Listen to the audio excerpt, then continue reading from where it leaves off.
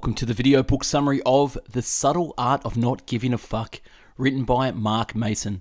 This book was published in 2016 and weighing in at 224 pages. In this generation-defining self-help guide, a superstar blogger cuts through the crap to show us just how to stop trying to be positive all the time so that we can truly become better, happier people. For decades, we've been told that positive thinking is the key to being a happy, rich life, says. Let's be honest, shit is fucked, and we all have to live with it. In his widely popular internet blog, Manson doesn't sugarcoat. He tells it like it is, a dose of raw, refreshing, honest truth that is surely lacking today. The subtle art of not giving a fuck is his antidote to the canoodling, let's all feel good mindset that has infected the modern society and spoiled a generation, rewarding them with the gold medals just for showing up. If you like what you hear in this book summary, I strongly suggest you buy the book using the link in the description. So without further ado, I bring you the book summary, The Subtle Art of Not Giving a Fuck. Don't try. This fixation on the positive, on what's better, what's superior, only serves to remind us over and over again of what we are not, of what we lack, and what we should have been but failed to be. After all, no truly happy person feels the need to stand in front of a mirror and recite that she's happy, she just is. If you're dreaming of something all the time, then you're reinforcing the same unconscious reality over and over. That you are not that. The key to a good life is not giving a fuck about more, it's giving a fuck about less, giving a fuck about only what is true and immediate and important. The feedback loop from hell. Our society today, through the wonders of consumer culture, and hey, look at me life is cooler than your social media, has bred a whole generation of people who believe that having these negative experiences, anxiety, fear, guilt, etc., is totally not okay. I mean, if you look at your Facebook feed, everyone there is having a fucking grand old time. And you can't help but think your life sucks even more than you thought. Our crises are no longer material, it's existential, it's spiritual. We have so much fucking stuff and so many opportunity that we don't even know what to give a fuck about anymore. Because there's an infinite amount of things we could now see or know. There are also an infinite number of ways we can discover that we don't measure up, that we're not good enough, that things aren't as great as they could be. And this rips us apart inside. The subtle art of not giving a fuck. Number one, not giving a fuck does not mean being indifferent. It means being comfortable with being different. Number two, not to give a fuck about adversity. You must first give a fuck about something more than is important than adversity. And number three, whether you realize it or not, you are always choosing what to give a fuck about. Happiness is a problem. There is a premise that underlies a lot of our assumptions and beliefs. The premise is that happiness is algorithmic. If I achieve X, then I can be happy. If I look like Y, then I can be happy. This premise, though, is the problem. Happiness is not a solvable equation. Dissatisfaction and unease are inherent parts of human nature, and as we'll see, necessary components to creating consistent happiness. Suffering. We suffer for the simple reason that suffering is biological useful. It is nature's preferred agent for inspiring change. We have evolved to always live with a certain degree of dissatisfaction and insecurity. Because it's the mildly dissatisfied and insecure creature that's going to do the most work to innovate and survive. We are wired to become dissatisfied with whatever we have and satisfied by only what we do not have. This constant dissatisfaction has kept our species fighting and striving, building and conquering. Life is essentially an endless series of problems. The solution to one problem is merely the creation of the next one. Don't hope for a life without problems, there's no such thing. Instead, hope for a life full of good problems.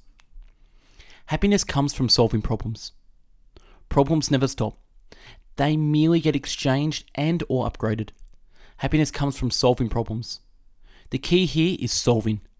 If you are avoiding your problems or feel like you don't have any problems, then you're going to make yourself miserable. If you feel like you have problems that you can't solve, you will likewise make yourself miserable. The secret sauce is in solving of the problems, not in not having the problems in the first place. Happiness is in a constant work in progress. Because solving problems is a constant work in progress, The solutions to today's problems will lay the foundations for tomorrow's problems, and so on. True happiness occurs only when you find the problems you enjoy having and enjoy solving. Choose your struggle. What determines your success isn't what you want to enjoy. The relevant question is, what pain do you want to sustain? The path to happiness is a path full of shit heaps and shame. You have to choose something. You can't have a pain-free life. The more interesting question is the pain. What is the pain that we want to sustain? What's the question that will actually get you somewhere, that can change a perspective, a life? It's what makes me, and you, you. It's what defines us and separates us and ultimately brings us together. See, it's a never-ending upward spiral. If you think at any point you're allowed to stop climbing, I'm afraid you're missing the point, because the joy is in the climb itself. You are not special.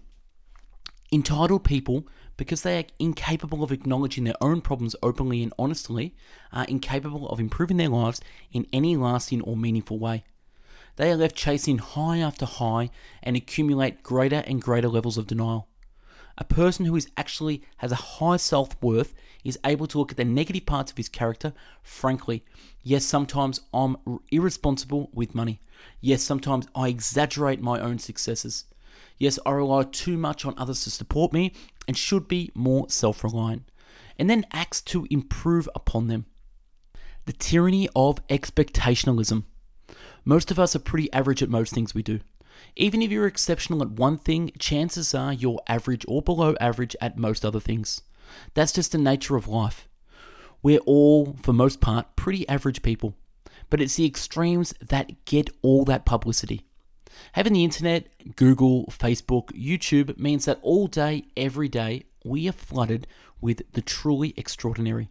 The best of the best, non-stop. Yet the vast majority of life is unextraordinary. Indeed, quite average. This flood of extreme information has conditioned us to believe that expectationalism is the new norm.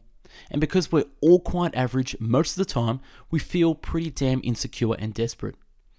Technology has solved the old economic problems by giving us new psychological problems. The internet has not just open-sourced information, it has also open-sourced insecurity, self-doubt, and shame. What's the point? It has become an accepted part of our culture today that believe that we're all destined to do something truly extraordinary. The fact that this statement is inherently contradictory. After all, if everyone was extraordinary, then by definition, no one would be extraordinary. Is missed by most people. Being average has become the new standard of failure. The ticket to emotional health is accepting the bland and mundane truths of life. Truths such as your actions actually don't matter that much in the grand scheme of things, and that the vast majority of your life will be boring and not noteworthy, and that's okay. But once ingested, your body will wake up to feelings more potent and more alive. After all, that constant pressure to be something amazing, to be that next big thing, will be lifted off your back. You will have a growing appreciation for life's basic experiences. The pleasures of simple friendship, creating something, helping a person in need, reading a good book, laughing with someone you care about. Sounds boring, doesn't it? That's because these things are ordinary. But maybe they're ordinary for a reason, because they are actually what matters. The value of suffering. What is objectively true about your situation is not as important as how you come to see the situation, how you choose to measure it and value it. Problems may be inevitable, but the meaning of each problem is not. We get to control what our problems mean based on how we choose to think about them, the standard by which we choose to measure them. Shitty values. Number 1, pleasure. Pleasure is great, but it's a horrible value to prioritize your life around. Ask any drug addict. Number 2, material success. When people measure themselves by the status symbols they're able to collect, not only are they shallow, but they're probably assholes as well. And number 3, always being right. People who base their self-worth on being right about everything prevent themselves from learning from their mistakes. And number 4, staying positive. While there is something to be said for staying on the sunny side of life, the truth is sometimes life sucks, and the healthiest thing you can do is admit it. Good values and bad values. Good values are reality-based, socially constructive, and controllable.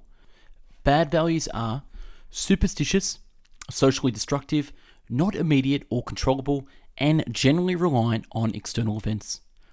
Honesty is a good value because it's something you have complete control over. It reflects reality and it benefits others. Popularity, on the other hand, is a bad value. It's that your value and it's your metric is being the most popular guy or gal at the dance party. Much of what happens will be out of your control. You are always choosing. Often the only difference between a problem being painful or being powerful is a sense that we choose it and that we are responsible for it. Whether we like it or not, we are always taking an active role in what's occurring to and within us. We are always interpreting the meaning of every moment and every occurrence. Often the same event can be good or bad, depending on the metric we choose to use. It comes back to how, in reality, there is no such thing as not giving a single fuck. It's impossible. We must all give a fuck about something. To not give a fuck about anything is to still give a fuck about something. The question is, what are you choosing to give a fuck about? The responsibility fault faculty. Taking responsibility for our problems is far more important because that's where the real learning comes from. That's where the real life improvement comes from. To simply blame others is to only hurt yourself. Victimhood. Unfortunately, one side effect of the internet and social media is that it's become easier than ever to push responsibility for even the tiniest of infractions onto some other group or person. The public sharing of injustices garners far more attention and emotional outpouring than most other events on social media, rewarding people who are able to perpetually feel victimized with ever-growing amounts of attention and sympathy. The biggest problem with this is that it takes attention away from actual victims. It's like the boy who cried wolf. There is no how. People ask, okay, but how do it change? There is no how. You are actually choosing in every moment of every day what to give a fuck about. So change is as simple as choosing to give a fuck about something else. You're wrong about everything. Growth is an endlessly iterative process. When we learn something new, we don't go from wrong to right. Rather, we go from wrong to slightly less wrong. We are always in the process of approaching truth and perfection without actually ever reaching truth or perfection. We shouldn't seek to find the ultimate right answer for ourselves, but rather we should seek to chip away at the ways that we're wrong today so that we can be a little less wrong tomorrow. Certainty is the enemy of growth. Nothing is far more certain until it has already happened, and even then it's still debatable. That's why accepting the inevitable imperfections of our values is necessary for any growth to take place. Be careful of what you believe. We experience something, then we remember it slightly different a few days later, as if it has been whispered and misheard. Then we tell somebody about it and have to fill in a couple of potholes with our own embellishments. And then we come to believe those little filled mental gaps, and so we tell those the next time too, except that they're not real, so we get them a little bit wrong. Not only does our memory suck to the point that eyewitness testimony isn't necessarily taken seriously in court cases, but our brain functions in a horribly biased way. Our mind's biggest priority when processing experiences is to interpret them in such a way that they will cohere with all our previous experiences, feelings, and beliefs. The dangers of pure certainty. Uncertainty is the root of all progress and all growth. We cannot learn anything without first knowing something. Our values are imperfect and incomplete. The only way to solve our problems is to first admit that our actions and beliefs up to the point have been wrong and not working. This openness to being wrong must exist for any real change or growth to take place. Before we can look at our values and prioritizations and change them into better, healthier ones, we must first become uncertain of our current values, see their faults and biases, see how they don't fit in as much of the rest of the world, to stare at our own ignorance in the face and concede, because our own ignorance is greater than us all. How to be a little bit less certain of yourself. Questioning ourselves and doubting our own thoughts and beliefs is one of the hardest skills to develop, but it can be done. Here are some questions that will help you breed a little more uncertainty in your life. Number 1, what if I'm wrong? Number 2, what would it mean if I were wrong?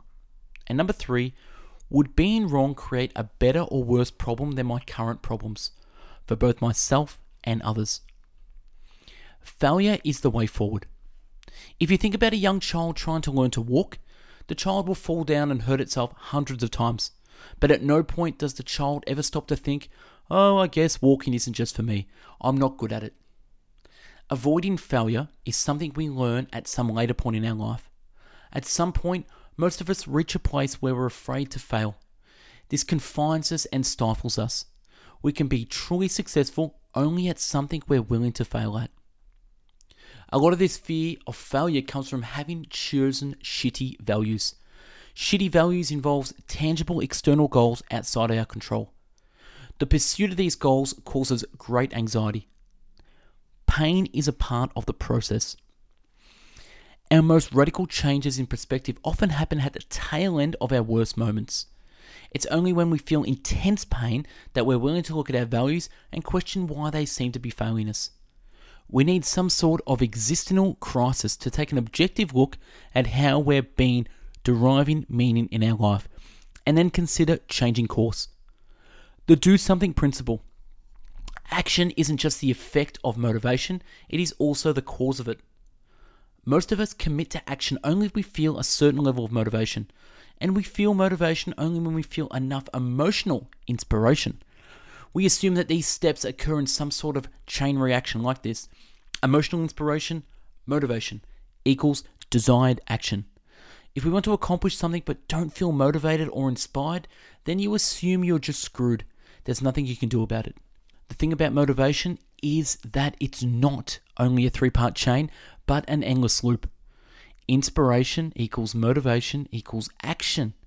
Action equals inspiration plus motivation equals action, etc. in a loop. Your actions create further emotional reactions and inspirations and move on to motivate your future actions. Taking advantage of this knowledge, we can actually reorient our mindset in the following way. Action, inspiration, motivation. If you lack the motivation to make an important change in your life, do something, anything really, and then harness the reaction to that action as a way to begin motivating yourself. The importance of saying no. We need to reject something, otherwise we stand for nothing. If nothing is better or more desirable than anything else, then we are actually empty and our life is meaningless. We are without values and therefore live our life without any purpose. The act of choosing a value for yourself requires rejecting alternative values. We all must give a fuck about something in order to value something. And to value something, we must reject what is not that something. To value X, we must reject non-X. Conflict. Without conflict, there can be no trust. Conflict exists to show us that who is there for us unconditionally and who is there just for benefits. No one trusts a yes man. For a relationship to be healthy, both people must be willing and able to both say no and hear no. Without that, boundaries break down and one person's problems and values come to dominate the others. Conflict is not only normal, then it is absolutely necessary for the maintenance of a healthy relationship. If two people who are close are not able to hash out their differences openly and vocally, then the relationship is based on manipulation and misrepresentation, and it will slowly become toxic. And then you die. Death scares us, and because it scares us, we avoid thinking about it, talking about it, sometimes even acknowledging it, even when it's happening to someone close to us. Yet in a bizarre way, backwards way, death is the light by which the shadow of all life's meaning is measured. Without death, everything would feel inconsequential, all experiences arbitrary, all metrics and values suddenly zero. Something beyond ourselves. While death is bad, it is inevitable. Therefore, we should not avoid this realization, but rather come to terms with it as best we can. Because once we become comfortable with the fact of our own death, the root terror, the underlying anxiety motivating all our life's fictitious ambitions, we choose our values more freely, unrestrained by the illogical quest for immortality, and freed from the dangerous dogmatic views. Confronting the reality of our own mortality is important because it obliterates all the crappy, fragile, superficial values in life. While most people whittle their days chasing another buck, or a little bit more fame or attention, or a little bit more assurance that they're right or loved, death confronts us all with a far more painful and important question. What is your legacy? How will the world be different and better when you're gone? What mark will you have made? What influence will you have caused? They say that a butterfly flapping its wings in Africa can cause a hurricane in Florida. Well, what hurricanes will you leave in your wake? The sunny side of death. You were great already, whether you realize it or not, whether anybody ever realizes it or not. And it's not because you've launched an iPhone app or finished a school year early or brought yourself a sweet-ass boat. Those things do not define greatness. You were already great because in the face of endless confusion and certain death, you continue to choose what to give a fuck about and what not to. This mere fact, this simple optioning for your own values in life already makes you beautiful, already makes you successful, and already makes you loved. Even if you don't realize it, even if you're sleeping in a gutter and starving, you too are going to die. And that's because you too were fortunate enough to have lived. You may not feel this, but go stand on a cliff sometime and maybe you will. And that's a wrap on book 77, The Subtle Art of Not Giving a Fuck by Mark Manson. Follow us on social, search us on Instagram, #bestbookbits. This summary is from the website paulminers.com. Watch previous video book summaries on our channel, and look, support us by subscribing to our channel and sharing on social media. If you liked the video and want to buy the book, click the link in the video description to purchase from Amazon. Thanks for watching and hope you learned a thing or two. Have a great day.